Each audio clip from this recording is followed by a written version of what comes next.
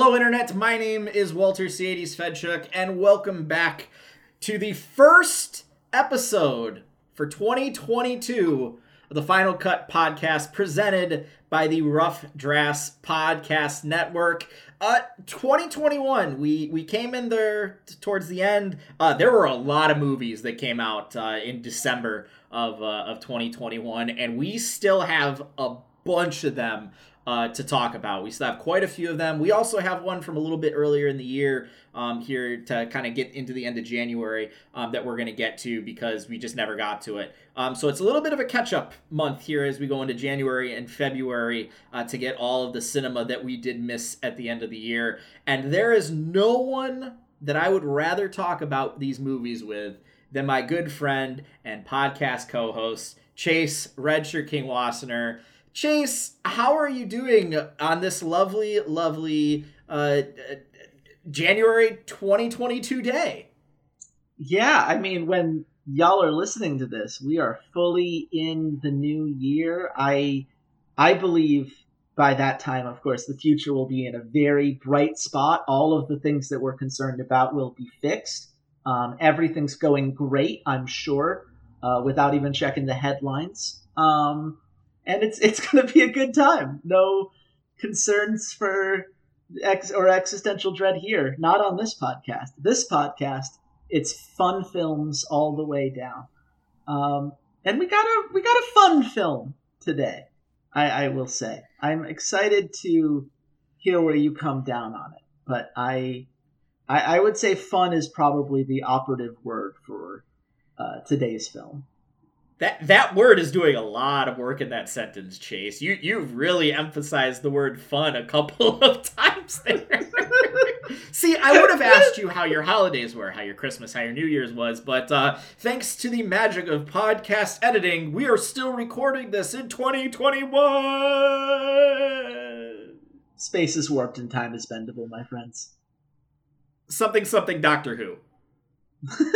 I forget the line, so I just always say, something David Tennant, and that answers the question. But yes, the fun movie that we are speaking of today is The Harder They Fall, the American revisionist Western movie that has been on Netflix.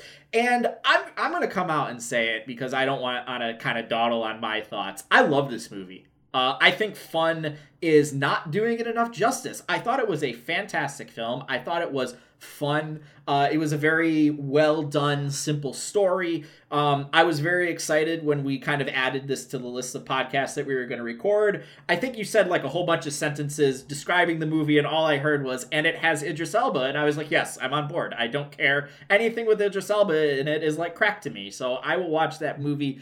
But Chase, like we normally do, first things first, thoughts going into the movie, expectations. Kind of give us your broad strokes of what you thought about The Harder They Fall. Well, going into this film, I had already seen the film we're talking about 2 weeks from now. And so the bar was high for me for a Western-themed film. And I look at this cast, and it's what a great ensemble of people. You know, Idris Elba, Regina King, Jonathan Majors, Lakeith Stanfield. There's a lot of good people on this cast, and it's just it is always appealing to me to see genres that have been predominantly focused on a singular type of story or a singular point of view to get a completely different point of view from. With Westerns, this is a genre that's just blindingly white. Typically. That's obviously not exactly how history broke down, but it does tend to be just based off of the cultural biases from the era in which Westerns were the most popular genre. You don't get a lot of black voices in Western films. And this immediately latched on to me. It's like, oh, well, this is an ensemble of incredibly talented black actors and actresses coming together to do their spin on a Western. And if what you want from this film is just your classic Western, all of the tropes included, but done by talented black a very talented African American cast, then you've got it. 10 out of 10. This film does all of those things. I wanted a little more than I got from this film, unfortunately. But I think maybe that's me having the wrong mindset of thinking that everything needs to be an evolution upon what's come before. I think what it does, it does what it wants to do, and it does that thing well. It's very well executed. I just wish it was a little bit more ambitious in certain areas. See, I get where you're coming from, but I think that the American Western is a genre very similar to the spy movie and what we discussed with No Time to Die. That the genre is just inherently very simple plot lines. It is a very straightforward story that you tell in those types of movies, and sure, you can do nuanced and interesting things with them and dig a little bit deeper and have more character development and all that jazz. But at the end of the day, the best cowboy western story is the revenge story. Is the someone did me wrong, and now I need to embark on my quest for vengeance, on my retribution, on my reparations, on all that jazz. And that is exactly what this movie is. It is straightforward from the very first moment. A bad guy does a bad thing to a person. And then that person sets out over the course of their life to get vengeance on that bad person for the bad thing. Now, I think the ending does give you a little bit of a twist on that genre, although it's not, it's not the most creative ending. Sure, I'll give them that, but it is a little bit different than what you would normally get out of a traditional revenge Western film. Is it? I feel like we've seen that twist before. I saw it a mile away. Because it's the thing that always happens with this kind of setup. A lot of things in this film are the thing I saw a mile away, because it's always that thing with this setup. I disagree. You want to know why? The good guy doesn't die. I mean, there are a lot of Westerns where the good guy doesn't die. How many times do you think John Wayne died, my friend? He only had to die once for it to matter. I mean, sure, but there are a lot of films in which John Wayne made it to the end just fine. I can assure you, if you go back, you'll find a lot of them where the good guy makes it through. I don't know, man. I feel bad because I think everyone here did their jobs well. My issues are scripting, I think, really more than anything. But let's get into a little bit more detail on it, because I think there are places where these things can kind of come to the forefront a little bit. Well, I do think that the biggest thing you kind of said at the beginning is that this was an ensemble film. And even though I was completely sold on the inclusion of Idris Elba, and that was the only thing that I needed, this was a film that was a collective whole. The pieces themselves, while good, when they all were together, made it really sing. And obviously, this is the story of revenge, of a good guy, the Nat Love and his gang, going to wreak his vengeance on the man that done did him wrong in Rufus Buck. And you have all of the traditional tropes that you have in the good guy. You know, obviously Nat Love wronged in the past. You have the love interest. Where on my list? Yeah, you have the love interest Mary Fields, played by Zazie Beetz, who was in Deadpool 2, and where else did I see her in? Where else? Got an Emmy for her work got nominated for an Emmy, I should say, for her work in Atlanta. Yes, series. Atlanta. That was the other one that I saw. You have Eddie Gathegi playing Bill Pickett, who is kind of he's the sharpshooter of the group, the Deadeye, but also is sort of the moral compass. I remember him specifically for being Big Love in House. That was the second he came on screen, I was like, oh my god, that's the guy from House. And then you had R.J. Cyler, who was playing the young upstart, the quick draw, that wanted to prove everybody wrong, that he was the fastest gun in the West. And it was like a young crew. That was kind of one of the things, is that they were all kind of young. They had all been, a gang together. And the big thing was that they were Robin Hood.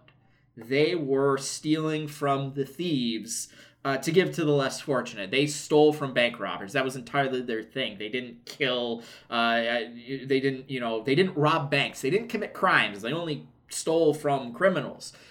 Which is like, okay, like, you're still criminals because you're still getting in gunfights and everything out there. Yeah, but they're robbing from mostly white people post Civil War, and fuck a lot of those, right? Like. The film actually, I will say, does a good job of making sure that whenever people die, we understand that it's like, oh, these were segregationalist assholes, or these were, like former Confederate soldiers who murdered an entire town in order to get the money that they needed. Like, it's never a situation in which the people who are taken out are people that we are meant to empathize with. Outside of course, seeing Nat Love's parents die in the very beginning, which we're meant to greatly empathize with, because you killed the mom. Come on now, that's breaking the rules. You don't hurt the innocents in this, and that's why Rufus Buck has to be chased down, right? You can't let him get away with what he did. He killed his mom and who he thinks is his kind-hearted dad, kind of classic tropes there, to be sure, but it does work. I never felt uncomfortable with the people dying the way that they did. It never loses its tone or loses its charm because of that, because I think they do a good job of picking the right entities that the audience can get behind. Seeing get their just desserts.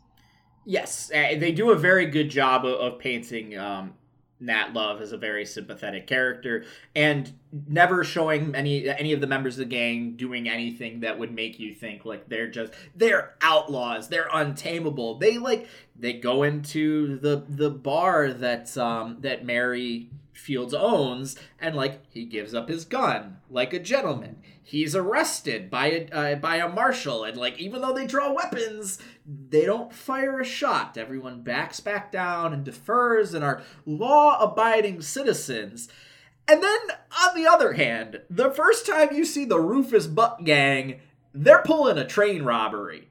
But not just a train robbery. It's also a prison break with a writ of pardon. So it's not even really a prison break. And then they're punishing the captain of the army that's in charge of the train because him and his platoon murdered an entire village. So they're there to enact revenge on behalf of the government? Wait, are they supposed to be bad guys?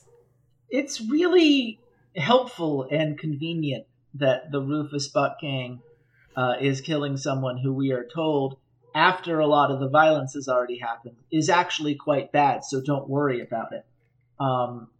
It is very weird. I understand the idea of news travels slower in this time, so even if you just had the warrant, that wouldn't necessarily be enough. But at the same time, kind of feels like it would be enough, right? Kind of feels like you could just wait for him to arrive at his new destination and things would be fine. You need to establish that the bad guys are tough and brutal with their methods, but they also still have to be better than the people that they are killing outside of when they finally start killing innocents later, and so that work doesn't really matter. It's weird. It's weird how they try to play that off, and I don't think it's necessary, honestly.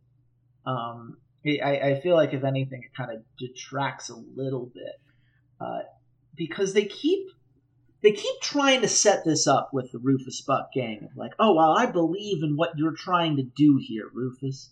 And I gotta ask you, Walter, what is it that they're trying to do?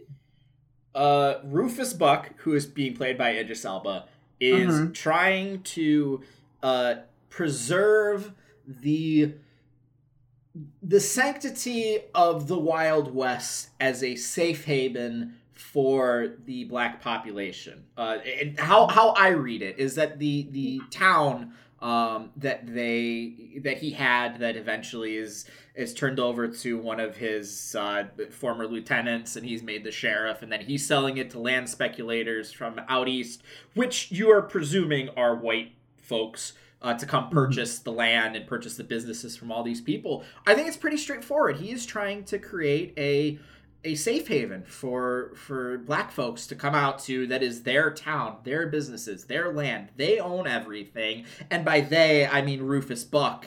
And then Rufus Buck allows all of these other people to live there and operate businesses and, everything else. So cool.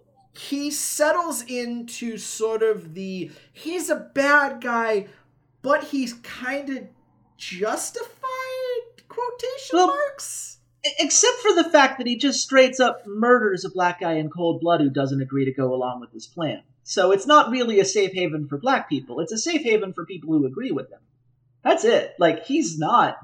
they keep trying to add this nuance to his character, but we never get a sense of, why he cares about this town in particular, why it is that he thinks that he understands how to run it better than anyone else that could be put in charge of it. The fact that he's trying to take literally everyone's money away, he squeezes them as dry as he possibly can, and again, straight up murders people who disagree with his plan. That doesn't sound like a very safe haven to me. Gotta be honest with you. So this is where I would agree with you that, the script writing does it poorly. Because in my interpretation of it, he's shaking everyone down, but it comes off to me as, why does he need this particular dollar amount or this amount of money? And it feels like maybe that there was a thought of that he was gonna outbid the people from back east on the town, or something like that never really gets addressed or talked about or confirmed or anything like that. And it is, I will say, he murders, one of the citizens of the town in cold blood. But until that moment, there's never been a moment where he's I'm a wild and crazy, Western cowboy bad guy. Up until that moment, he's very soft-spoken, very straightforward, He beat the previous sheriff in the middle of the street with a gun until his teeth pulled out. Well, yeah, what? That's because he betrayed him.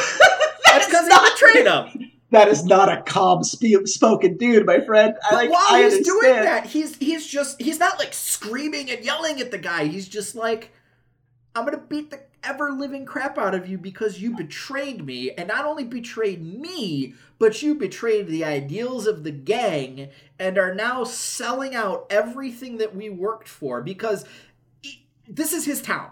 He built the town. It's pretty clear in that interaction with the sheriff that he was the one that built the town. He was the reason that all the buildings were there. There's a reason that Regina King, Trudy Smith's name, is on the saloon. That's because that was Rufus Buck's town. And the only reason he wasn't there running things the way he wanted to be was because this lowlife with gold teeth decided to blow him into the posse and get him thrown in jail. Yeah, well, after all those murders that he committed to do it, right? Which we see from the very beginning of the film, when he tracks down and murders two people in cold blood, which we understand why he did that later, of course, but there is never a moment in which you as a viewer even consider that he would take a non-violent path, or that he was trying to uplift anyone who wasn't directly in his sphere of influence. There is never a moment in which he, for example, tries to empathize with any of the non-gang members in town. Has a moment in which he talks about how much he cares for them and the city, and explains why he has to do things the way that he does. That never happens. He gives the gold tooth to the kid. Yes, if you're saying that the moment of empathy is him telling the kid, hey, go grab the gold out of the gold teeth that I just knocked out of some guy's mouth as I'm yelling at you to do it, while causing a scene in the center of town so that everyone knows that I am here and to be feared, then I guess. but like it really feels like that part of the movie could have used quite a bit of a touch up. If you wanted to present him as someone who was very like the ends justify the means, then we should have a real sharp idea of what the ends are outside of, well, fuck speculators. Because we never see the speculators. They're not real as far as the movie is concerned. There's no reckoning with that. There's no moment where the speculators come in and have to be fought off or anything like that. It's a throwaway line, ultimately. And it's we're able to fill in the pieces, and I understand wanting to do so because Idris Elba is so captivating as a person and as an actor. Like, his presence is such that like you can understand from his charisma alone why someone might follow him into battle. But from a narrative perspective, it is weak. And I wish that they'd taken more time on that. It wouldn't have been... There are some scenes that could have very easily been cut in order to give us any moment in which we could empathize with Rufus Buck, the person, rather than Rufus Buck, the murderer, Rufus Buck, the authoritarian, Rufus Buck, the torturer, Rufus Buck, go down the line, right? I think... And I missed that. I really wanted that. I think the lack of emphasis on Rufus Buck as a sympathetic person is entirely purposeful. One, because he's the villain. Duh, you can't have a sympathetic villain, no matter what anyone says. That's wrong, but I mean, in this story, like, you can't have a sympathetic villain. It's good versus evil. It's got to be very straightforward. When you get to the final duel, you have to know who you're rooting for and who you're rooting against. But even further, that lack of any sort of sympathy towards Rufus Buck then makes, to me, that final, like, outcome, that final statement of why he did what he did to Nat Love's parents, all the more gut-punching. And the final revelation that Rufus Buck is Nate Love's half-brother. That they had the same father. And that scene just doubled me over with the punch in the gut that it was. And this is when I still want to talk about other members of the Rufus Buck gang, because you brought up Idris Elba's just kind of presence as an actor in general. And we'll talk about how, others in that gang kind of stand up to him on screen. But that scene, Jonathan Majors just perfectly plays it. It is Luke, I am your father levels of pain and torment going through him as Rufus Buck details why he did what he did and what their father was like, and the build up to it. As Love is just like ignoring it until Buck says, "Our father," and then it all shatters. I just phenomenal acting performance by both of those men in that scene. Great acting performances. It is a moment that I get why it's built the way that it is, but it's really where the flaws of Rufus Buck's characterization within the world of the film come to undermine things for me, because it did not land the way for me the way that it did for you. It was something I saw coming from a mile away, because of course there had to be a connection there. There's no other reason that they would set up the film the way that they did if not to have it circle back around to having a very personal connection there. And it explains why Rufus Buck lets him go in the first place and doesn't, just take Nat out when he has the chance to do so in his captivity. Like, it's... If we had come to understand the tortured soul that is Rufus Buck, to understand how much the trauma had informed what had come before, instead of just dropping it at the end and telling us to care, then I would have cared. But they didn't. They just told us at the end that we should care. And the acting performances are very well done. But it really, to me, the impact that that moment could have was undercut in a way that I found deeply unfortunate, to be honest with you. Because, as you said, that moment should be a gut punch. And I'm glad that it was for you. I didn't have that because I didn't have any investment in Rufus Buck, the person, compared to Rufus Buck, the force of nature. And so it didn't change anything for me. It creates a cool moment in how they play it out, but I don't think it... I think it could have landed a lot harder, personally. I don't... Yeah, let's talk about the rest of the Rufus Buck gang, because there are some fun characters in here. Well, yeah, I think, honestly, there's the two of them. There's Trudy Smith, played by Regina King, and there's Cherokee Bill, played by Lakeith Stanfield. And Lakeith Stanfield is cool. He's just cool. Just in Judas and the Black Messiah, in this, he's cool. He's a cool actor, and what he's been able to do the last couple years is just been a lot of fun character work, a lot of good growth, and I'm very excited to see kind of what his career starts to transition to. Does he continue to be this, like, I'm gonna be a cool bad guy that's like the number 2, and then eventually I'll be the leading bad guy in a few movies? Or what does a movie with him as a good guy look like?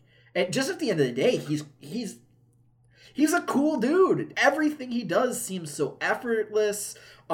He really kind of evokes like an 80s style vibe and persona and character, and he's the guy that you would see standing at on the wall of a club or a convenience store with like a cigarette in his hand, just leaning against it. And I've said I can't think of another adjective. He's cool. He's very fun. Cherokee Bill is one of those characters where, like, again, saw it coming a mile away. If you've seen a Western, you totally are like, oh, right, he's the character that always wins because he always cheats in some way. You shoot someone in the back, he cheats the count. It's what the bad guy in that spot is supposed to do. But he does it so well and so with such a charisma to him. He doesn't make any claim to be what other people say he is. He pushes back on that whenever it comes up and plays on the whole idea of like, well, that flashiness is going to get you killed, which is exactly what happens to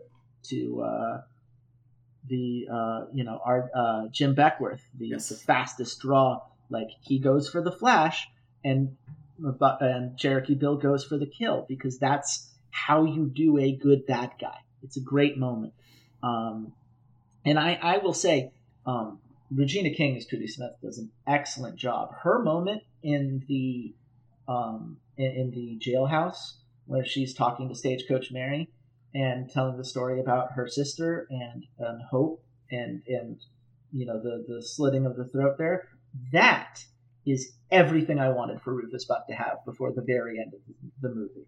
Like, that is a moment in which you understand the pain that she went through and why someone who went through that, had that upbringing and that understanding of how cruel the world could be, could then become that cruel themselves. Like, it all falls into place. And that moment with her in the jailhouse carving the apple is just, there's a menace to it that is captivating the entire time.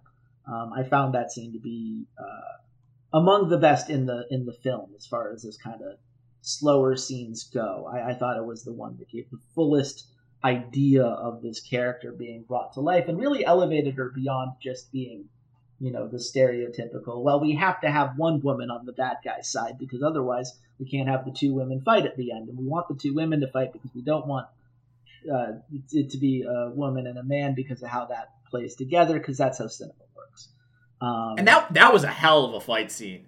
That was a fight. It was a good one. I will say that one was the one to me where I looked at James Samuel, who is the director of this film. This is his first feature-length film that he has directed. And I think you can tell through this film that he is experimenting with some things. Because there are moments in this film that feel very, like, Tarantino-esque. Like, at the very beginning, like, when the title starts to play, right? And you see the blood flying everywhere. Like, you get that, like, stylized, over-the-top violence. And then you have the scene where Stagecoach Mary and Trudy are fighting, and it's much more grounded. It's much more realistic. You don't get the same kind of effects. You don't get the same kind of tone. He's trying some things. And I think that mix can work. I think there are places in which I wish that there was a little bit more stylistic cohesion. I don't feel like the film ever decided how graphic it wanted its violence to be, and it really feels like it changed from scene to scene. In times it was a little bit off, but when it works, as individual standalone scenes, it all works. And I think it's one of those things where you look at his, the fact that this is his first feature-length film, I am fascinated to see where he goes next, and I am also very grateful for his music background, because this soundtrack is so good. It's a really good soundtrack, and it elevates all of these individual scenes we're talking about so well.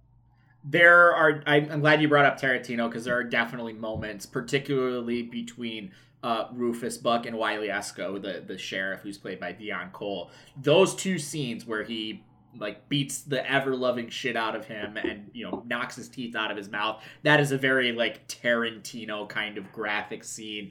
And then towards the end where he goes in there with the dynamite and Idris Elba just blows him up. That also was like a very visceral kind of Tarantino, just like blow something up and have blood go all over the place. That's like right in my wheelhouse. And it had a lot of like those Western kind of cinematographic tropes of like wide sweeping landscape shots, which I will say I don't think are as good as the film we're going to talk about in 2 weeks. I think that the second film is much, much prettier than this one. And when we talk about that film, you'll completely understand why we're kind of bringing up both of them in this aspect and comparing and contrasting them a little bit.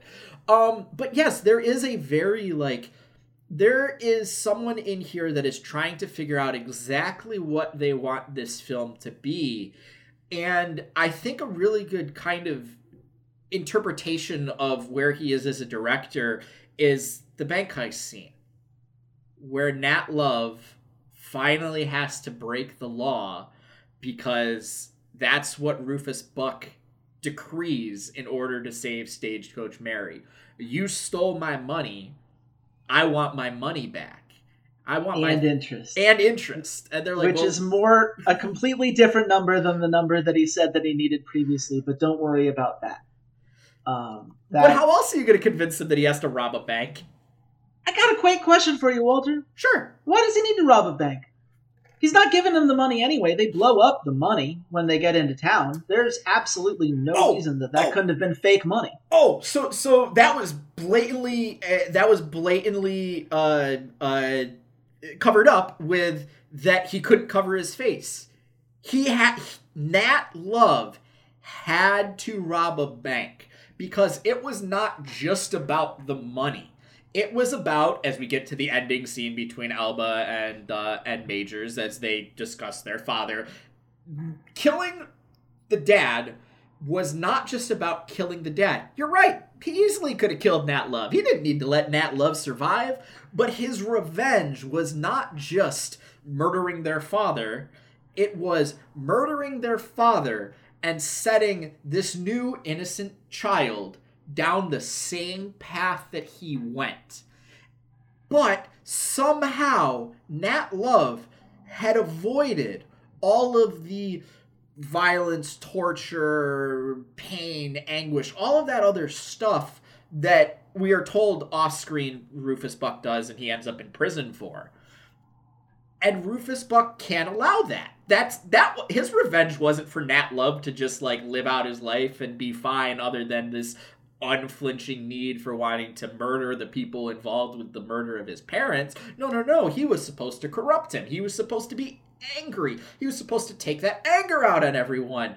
So what can Rufus Buck do but force Nat Love to become a criminal, to be put on a wanted poster? He says in the scene where they're out in the woods before him and Coffee go off to rob Maysville, I can't wear a mask. I'm not allowed to wear a mask. And then that's even punctuated further when he tells the bank manager, who he's very polite to, it's like, hey, listen, we can do this the hard way where I kill everyone, or the easy way where you just help me take the bags out. And he shakes his hand and says, I'm Nat Love. Because that was the bargain. Nat Love had to rob a bank. Not just get me an additional 10 grand or whatever. The real price to free Stagecoach Mary was Nat Love needs to cross the line he refuses to cross. Fair enough. I understand what you're saying with that, and I get it. I think, like, as far as him being on a wanted poster, he brings up at the very beginning of the film that he has twice the wanted price of the guy that he kills at the very opening with the scorpion hand. So, like, I don't know that part's necessary, but I do get the idea of, like, Rufus Buck wants him to cross that line and do something that makes him more like Rufus and try to lower that barrier. Because that's what we talked about at the beginning, right? Is that Nat Love won't harm the innocent. And frankly, right. a bank, we can get into capitalism as evil talk on a different podcast. And a bank from the white town, of course, which, you know, does its racist thing so that it could feel more easily justifiable, which, of course, it would be. Like, I'm not saying that that's a poor choice, but, like, it's never presented in a way where, like, it feels like Nat Love is really breaking the spirit of his code, or that the people that he is stealing from in that spot are people that we should be feeling bad for or empathizing with, in a way that, like, his no hurting the innocents kind of feels like it should be. It really felt to me like the movie just wanted a bank robbing scene, because all the good westerns have a bank robbing scene. We haven't had one of those yet. But it wasn't a good bank robbing scene. It's a fine bank robbing scene. Oh no, it's not. Not compared to what a bank robbing scene is in a western. Come on. It's fine. I wish I'd seen more from. If you're gonna go that way, then, like, really play it up and make it a moment. Make it hard for Nat. Make it something that he struggles with morally. Make it something that really eats away at him, or make it so that somebody gets hurt that he didn't want to get hurt. It's so clean and effortless because the movie knows that its runtime is getting pretty long and needs to keep going. We lose the emotional impact it could have, which only really leaves the literal impact of the scene itself, which, as you point out, is, you know, it's fine. Has a couple jokes. It's not necessarily, like, the greatest bank robbing scene in Western history. But a lot of this film kind of feels that way to me, where you could, like, if you were to make a list of all of the genre tropes that a Western movie has, you could go down that list and every single one of them is going to get crossed off. And maybe that's enough, you know? Maybe the idea of, like, well, it's a well-executed version of that featuring a cast that typically was never put in those kinds of roles, and therefore subverts expectations and allows for that to shine in a way that, you know, this cast does a good enough job with. I mean, I think the cast does a great job with. If that's all you want the movie to be, then cool. I get that, but, like, there's so many better things they could have done with that scene, and to play off of the tone that you're talking about, I feel like that could have been elevated with just a couple small changes to make it a little bit less clean for Nat, to have him feeling a little bit dirtier about it, to have it land in some way to really make it feel like that line being crossed matters. It didn't feel like it mattered to me. It didn't feel like it changed anything about Nat Love or his character or what he believes in or what he's fighting for in any meaningful way. And that's the point. Because him robbing a bank is not where he's supposed to cross the line in the course of the script. It's not it. He needs to be untarnished to that very moment where the revelation happens. And Idris Elba says, "You're going to kill your brother."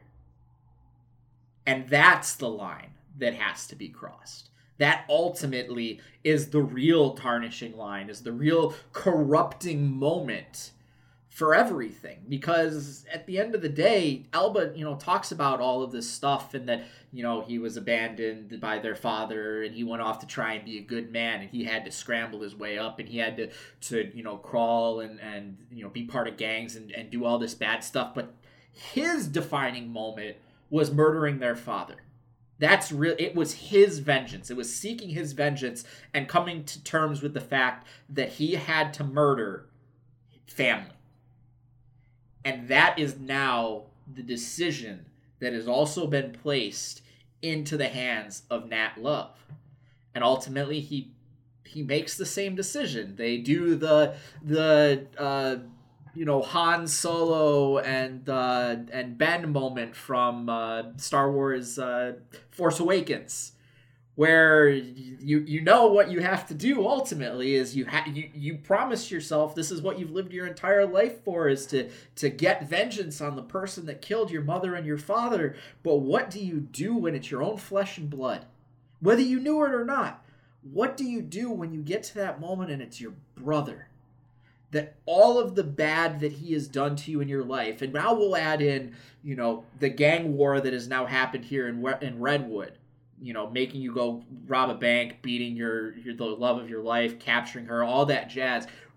When all of that hurt is laid on the table and you have the option to take vengeance on the person who did it, what do you do when it's your brother? And you can argue, okay, well, they didn't grow up together, they didn't know each other, they knew none of those things, so blah, whatever, he's my brother, who cares, I never knew you. Easy, you could write that off very simply.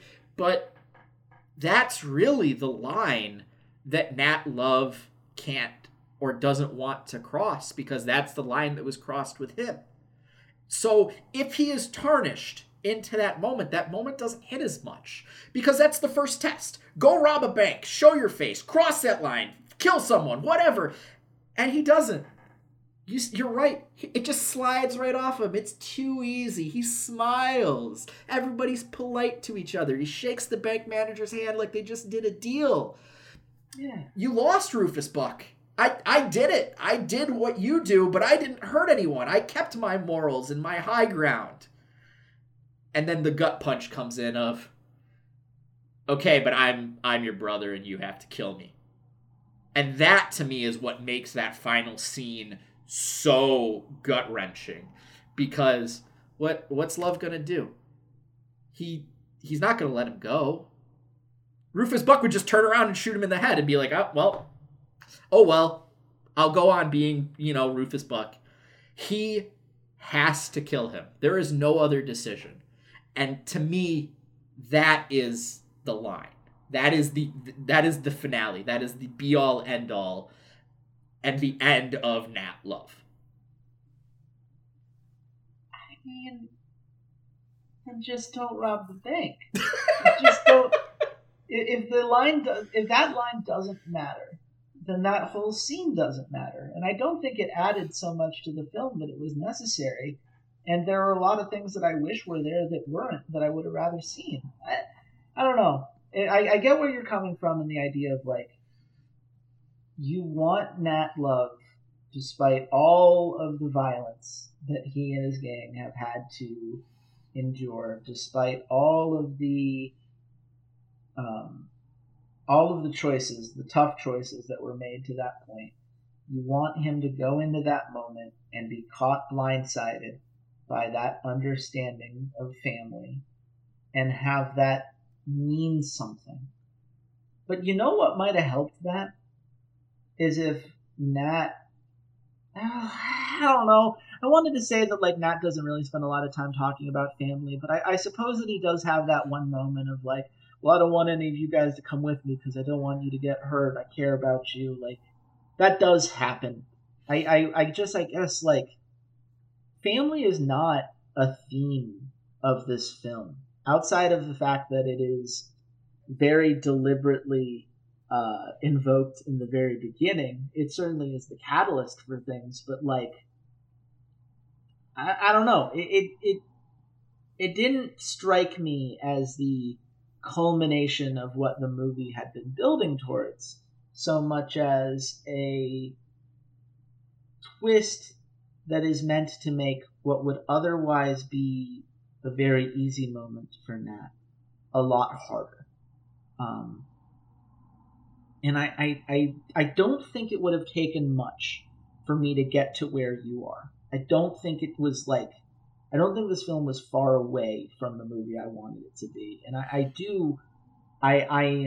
am nitpicking here to a certain extent because I think that there's enough good around it, enough that I really enjoyed that I wanted to like it more than I did. But as things stand, I just like, I don't know, I can't help but feel like that bank scene is indicative of the film not wanting to fully commit to certain ideas and doing so in the name of just the payoff isn't worth the setup in a couple of those moments that I don't know. I could have used some more complexity there rather than the angle that they went with. But I understand where you're coming from.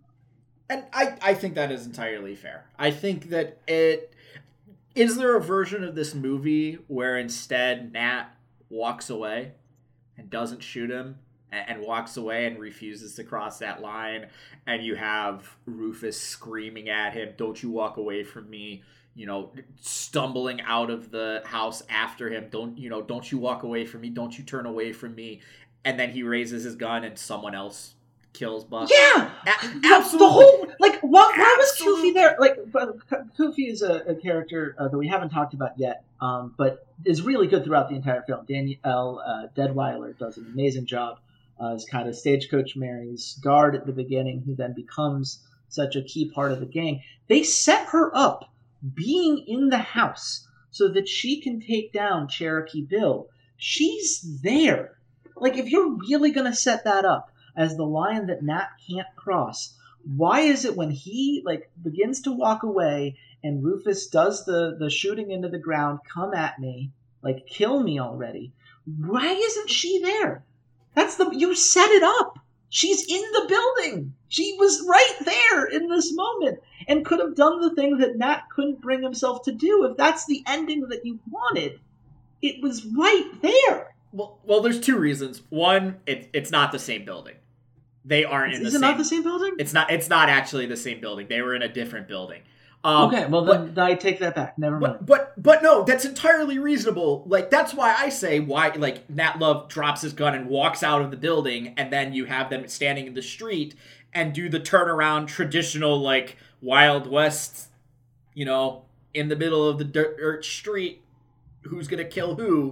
And then you could have had Coffee or Stagecoach Mary, or hell, you could have had Bass Reeves, the marshal. Like, he could have been the shot, since to him, like, he was almost more driven to take out Rufus Buck than Nat Love was. But you could have set anything of those up. But the reason you can't do that, and it has to be Nat Love, is because Trudy Smith is still alive.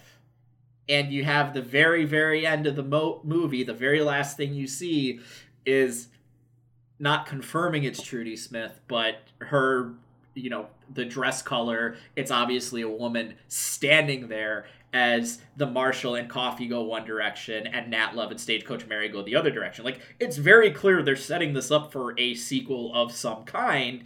And if Nat isn't the one who kills him, like, what really is going to be Trudy Smith's like real motivating revenge? Because I am so on board with a sequel for this movie where Regina King is like the bad guy, like the top bad guy, and is like, I am going to wreak vengeance upon Nat Love. I am totally here for that because she was awesome in this movie.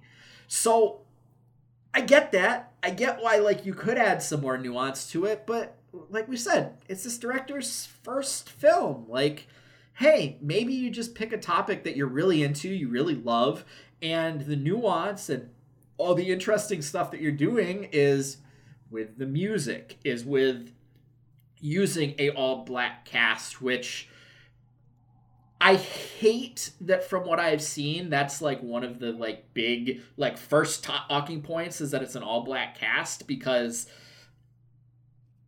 I'll just leave that there. Because I don't really want to, as a white person, I don't really want to broach that subject because that's not my podium to talk at. Yeah, we should be talking about it as a good Western, not qualifying it with like it's important as far as like I'm glad that this film exists because it's representation in a genre that has been historically quite awful at that.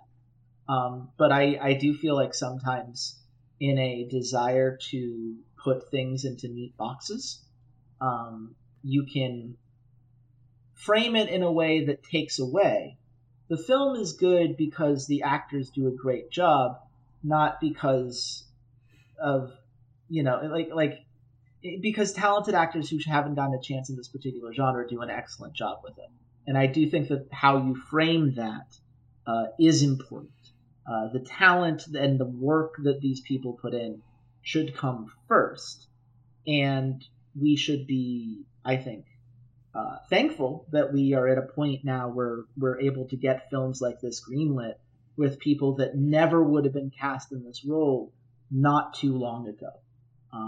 I look forward to the day in which this is happening regularly enough that it's not the thing that people feel like they need to bring up at the top. That's the real goal here, right? Is for this to be something that's more commonplace, that we just can see it as a stylistic choice based on a talented cast rather than like I guess kind of almost like a fun fact, if you will. Mm-hmm. Like boiling it down to that, I think feels right. Yeah, a fun fact about this movie should be one of the screenplay writers is Boaz Yakin, who was the director of Remember the Titans. That is a fun fact. This is James Samuel's first feature-length film. Eddie Gathegi was in-house as Big Love. Like, those are fun facts. Those are fun facts. Exactly, fun facts. But I do want to... I want to hammer back home one last time this discussion of the cast. Because 2 weeks ago we did House of Gucci, and I think if you look at like the cast list of big names, these are pretty comparable. There are big names in both of those in both movies, and those big names are all on screen a lot of the time together.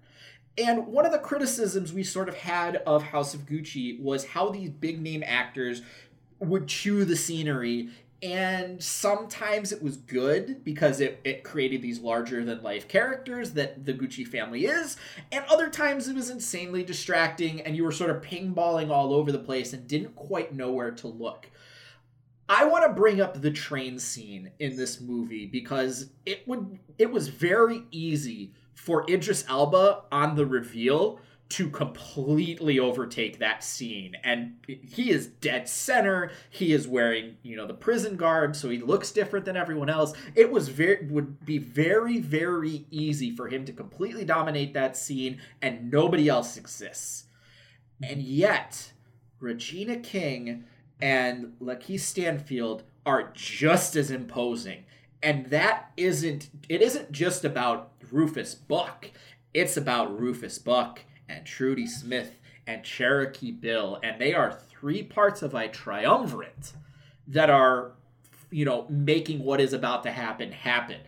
Other scenes, even when RJ Seiler's on screen with Jim Beckworth, he's a little distracting. He's the clown. He's the comedy relief. But at no point when he's on screen does he completely distract you from what's going on, except when he gets shot in the back, because that's the point. he's supposed to distract you from Cherokee Bill. Just boom, I cheated, I win, I'm faster than you.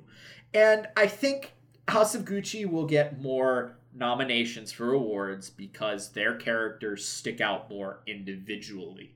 But I would argue this is a better film when it comes to the acting because all of the acting is so cohesive and no one distracts or takes away from everyone else. Every casting decision was so meticulous and well done to create this choreography of actors where you knew, no matter how many of these stars were on screen, exactly where your eye was supposed to be in a given moment. Yeah.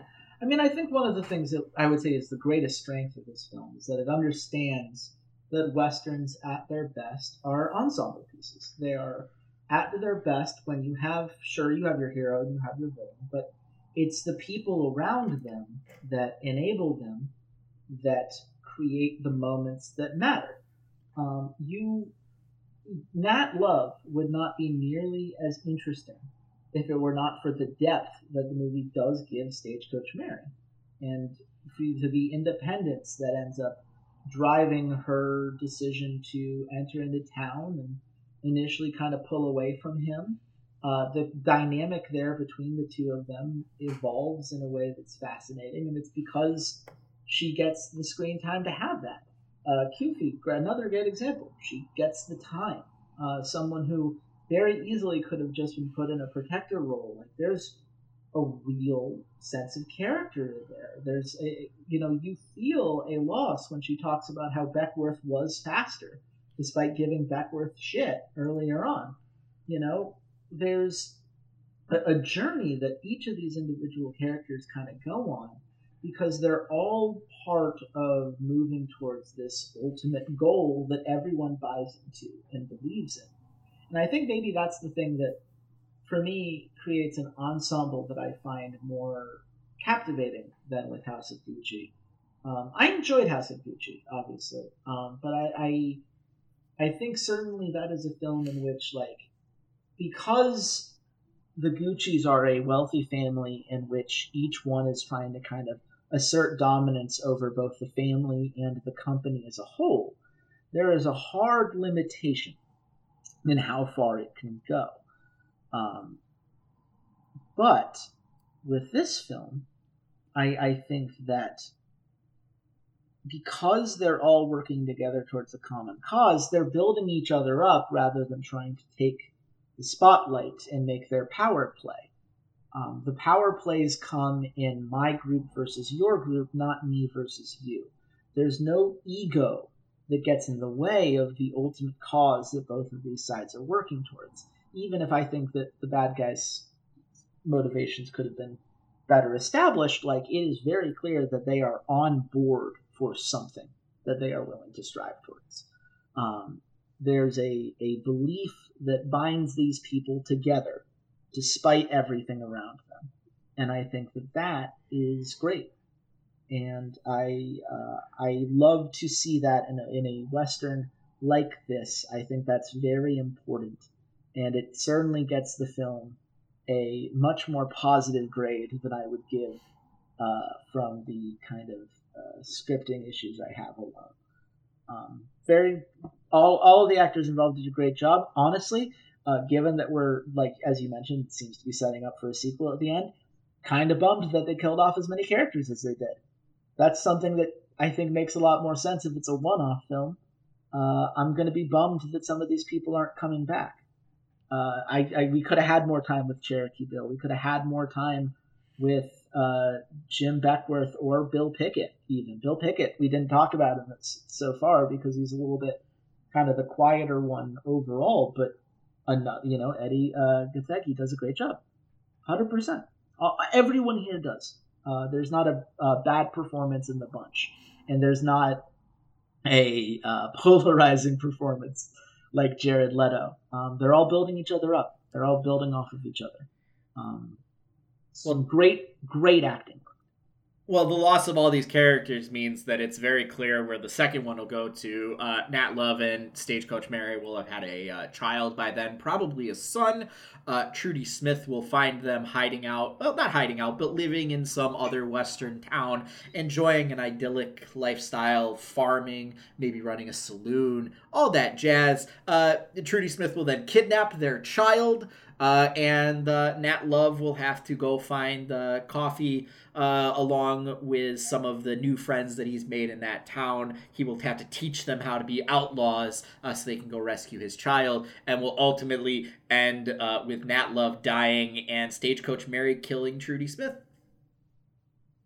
There we go. I've written The Harder They Fall too. Please pay me. Sure have. I mean, honestly, like, I think that someone just put this in a folder, put it in your back pocket. We'll come back a couple years from now and see how on the money you are, because I think you may have nailed it right now. That may be exactly where this is going.